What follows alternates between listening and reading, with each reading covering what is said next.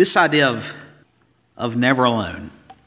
In recent days, it's been very easy to feel alone.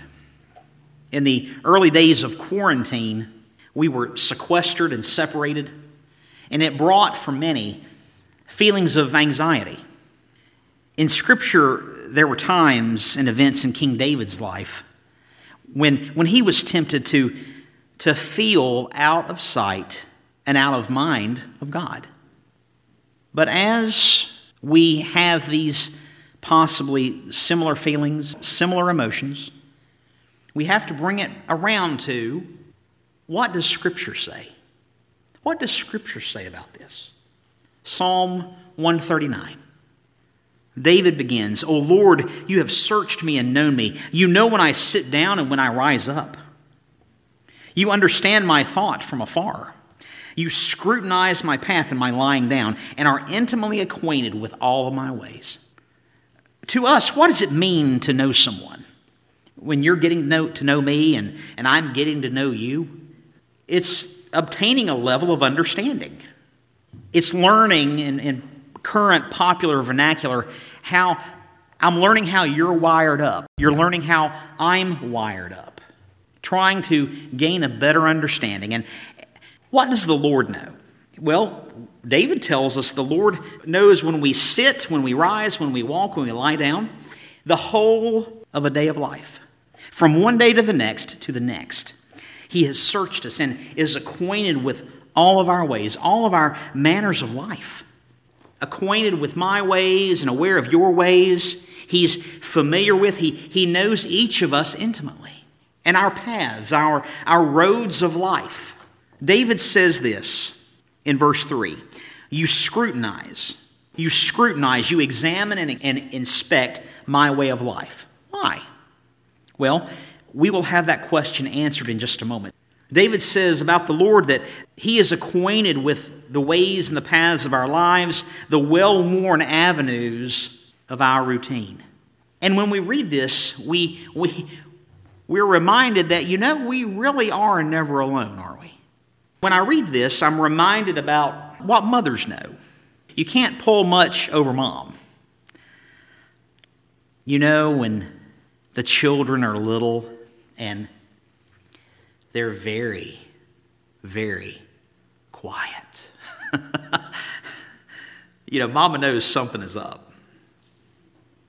David says in verse 4, even before there is a word on my tongue, behold, O Lord, you know it all. You have enclosed me behind and before and laid your hand upon me. Such knowledge is too wonderful for me. It is too high. I cannot attain to it.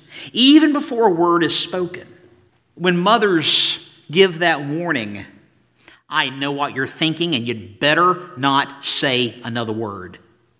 The Lord has whole knowledge, which is an amazing, comforting, and yet terrifying realization. This picture of enclosed. Lord, you have enclosed me behind and before. You have hemmed me in. You have secured me. You have laid your hand upon me. You have put your hand, you've set your hand, fixed your hand. One writer said that the Lord's hand is both to uphold me and at the same time to restrain me. We're secure. And all of this is mind-blowing. Such knowledge is too wonderful for me, David writes.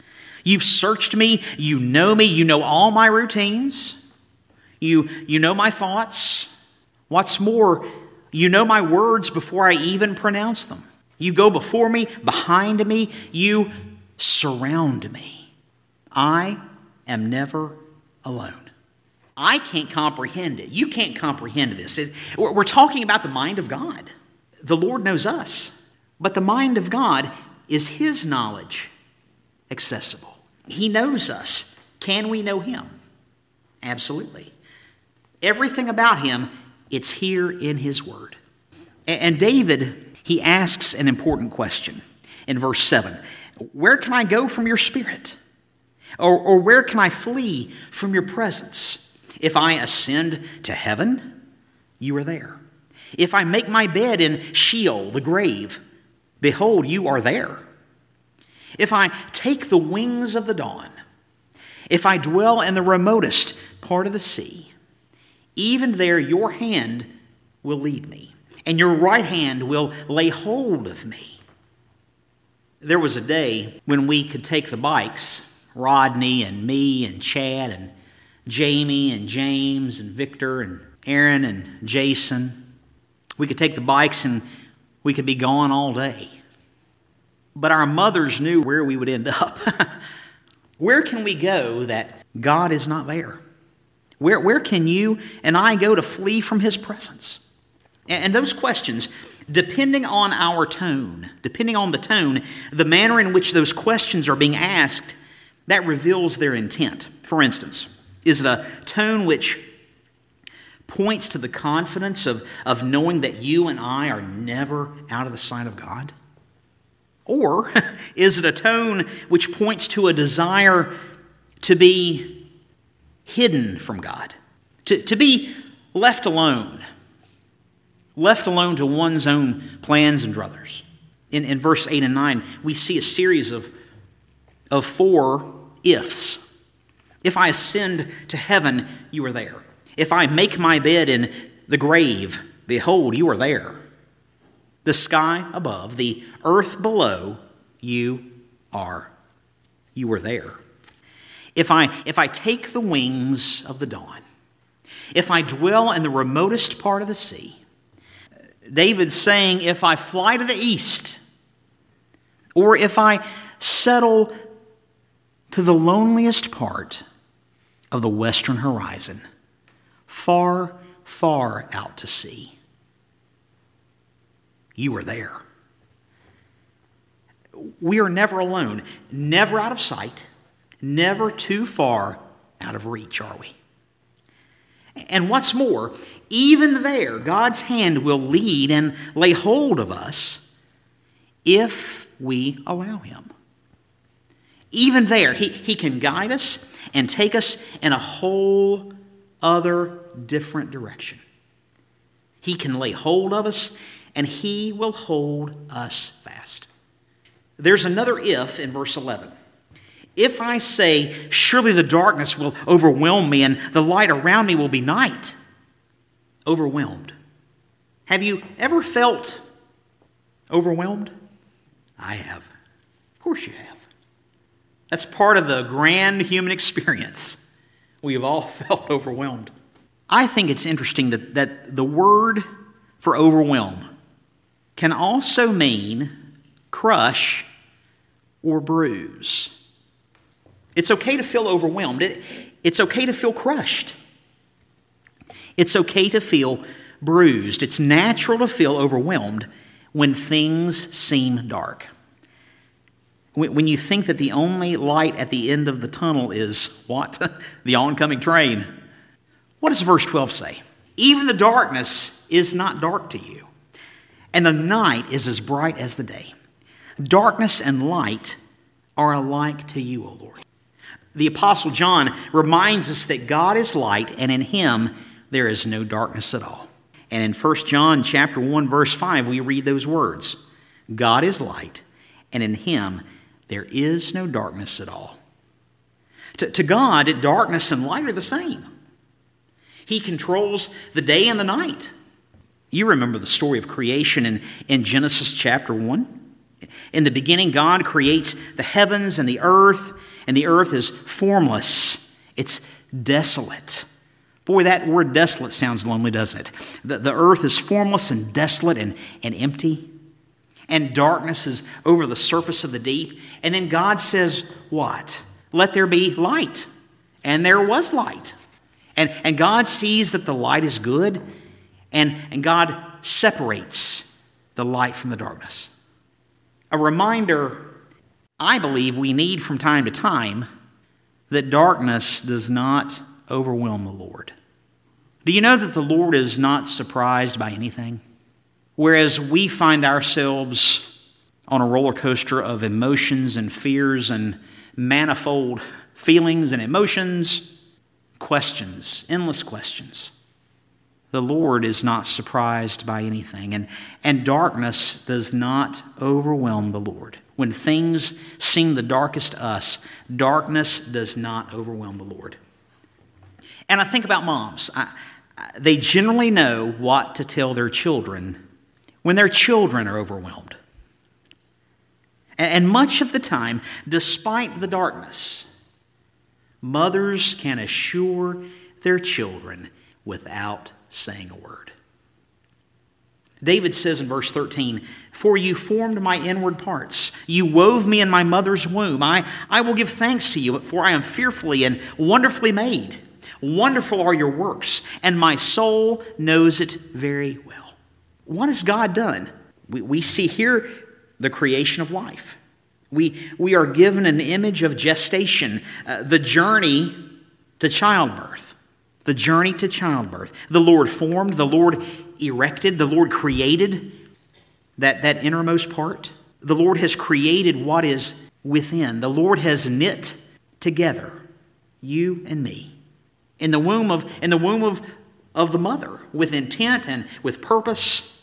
And despite being birthed into a broken, sin-tainted world, Romans 8, Paul tells us in Romans 8, in verse 20, he says, with Adam's disobedience there in the garden, when sin and rebellion were made manifest, calls the fall of man would impact mankind and impact creation. That creation itself, Paul tells us in Romans 8, creation itself was subjected to the curse of sin, which sometimes can impact the journey to birth and birth itself. And sometimes tragically. Despite this, we are still made with awe and distinction and wonder. We will struggle with sin and we will struggle with sinful choices, but we are still designed to give the Lord praise. And David knows this, and he's reminding us of both this hope and this reality. David says in verse 15, "My frame was not hidden from you. When I was made in secret and skillfully wrought in the depths of the earth," God sees all. We've established that.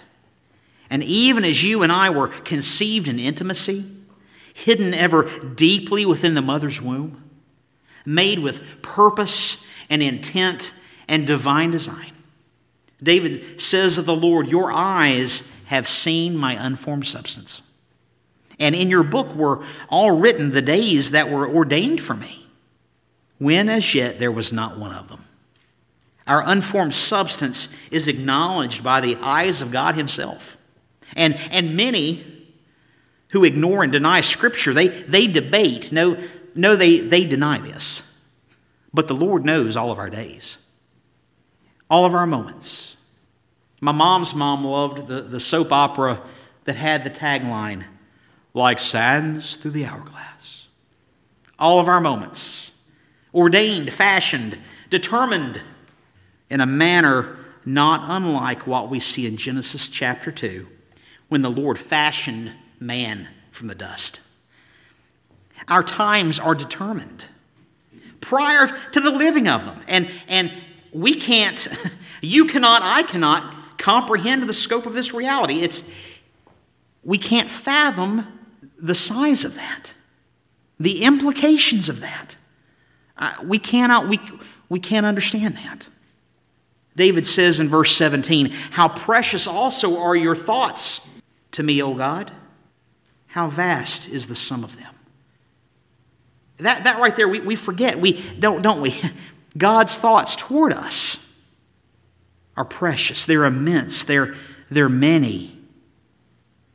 David says that if I should count them, they would outnumber the sand. When I awake, I am still with you. God's thoughts toward us. The God of all creation. He made you and he made me and desires to be intimately acquainted and involved in your life and in mine. And the Lord, he didn't design you and me. He didn't create us and then desire to just leave us alone, to wind us up and set us into motion, and that's that. That's never been his plan. That's never been his heart.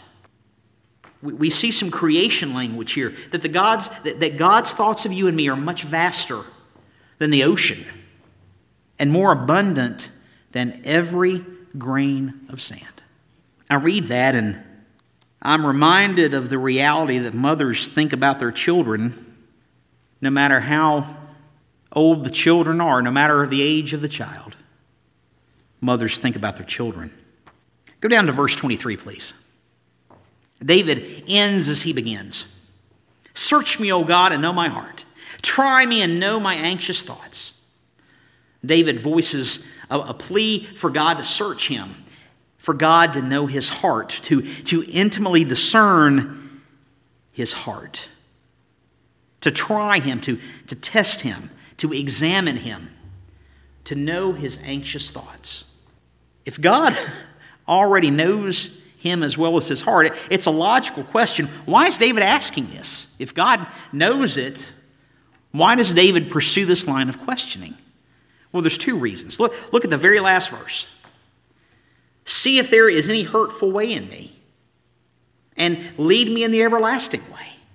This testing and knowing is connected to a plea for God to see if there is a hurtful way. Literally, that means a way of pain in David. That's quite a request. Is that a request that you or I might ask? Would we have the courage? And there's one more thing.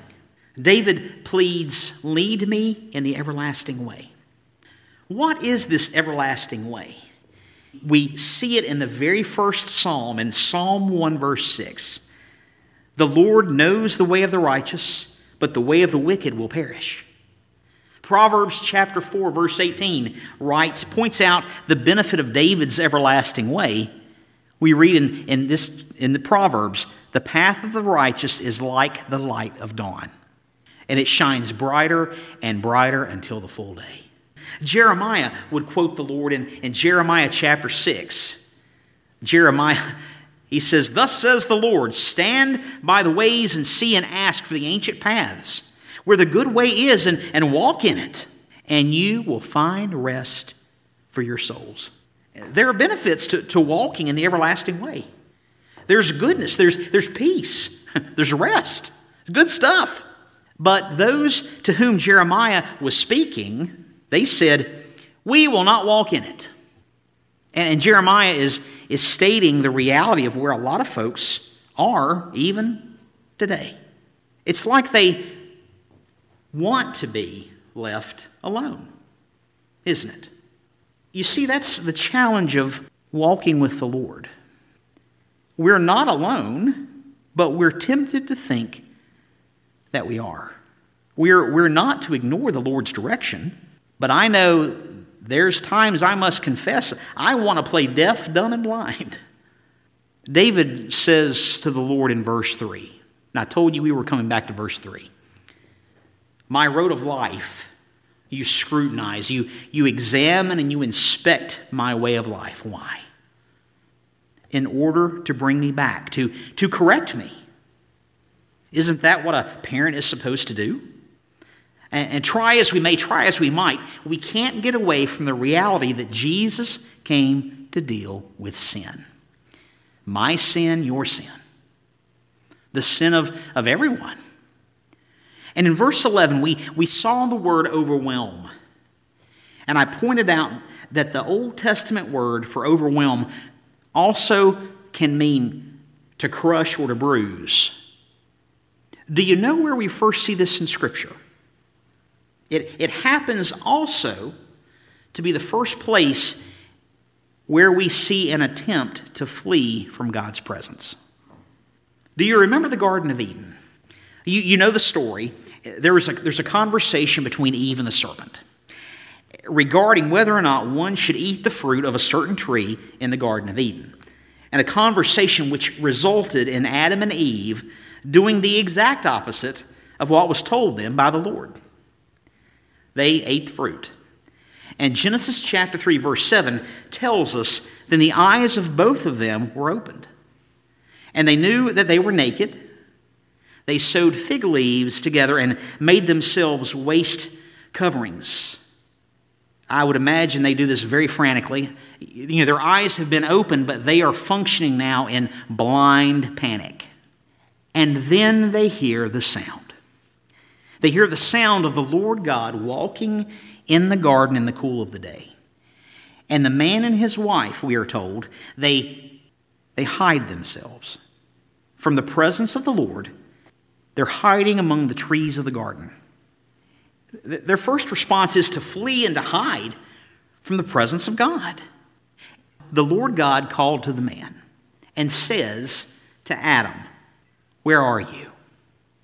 And Adam says, "I heard the sound of you in the garden, and I was afraid because I was naked.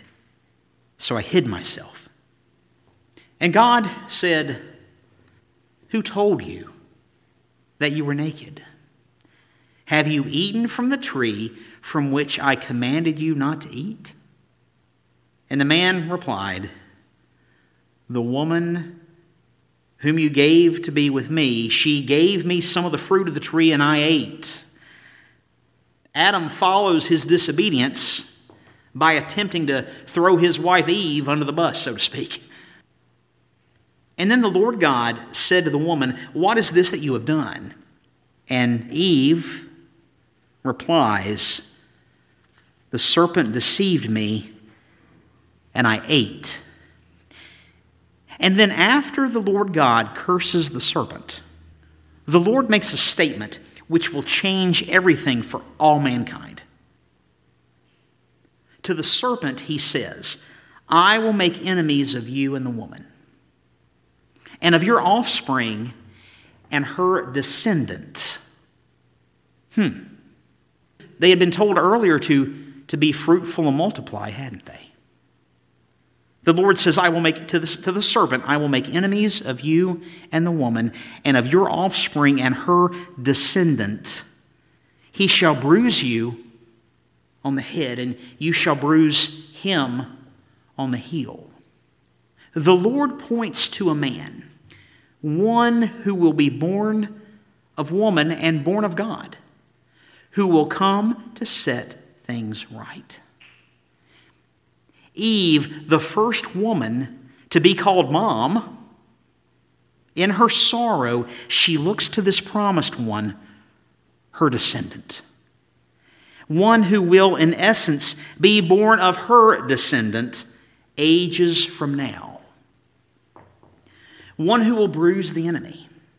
One who will crush death by the power of the cross. One who will overwhelm the darkness of sin by the light of his salvation.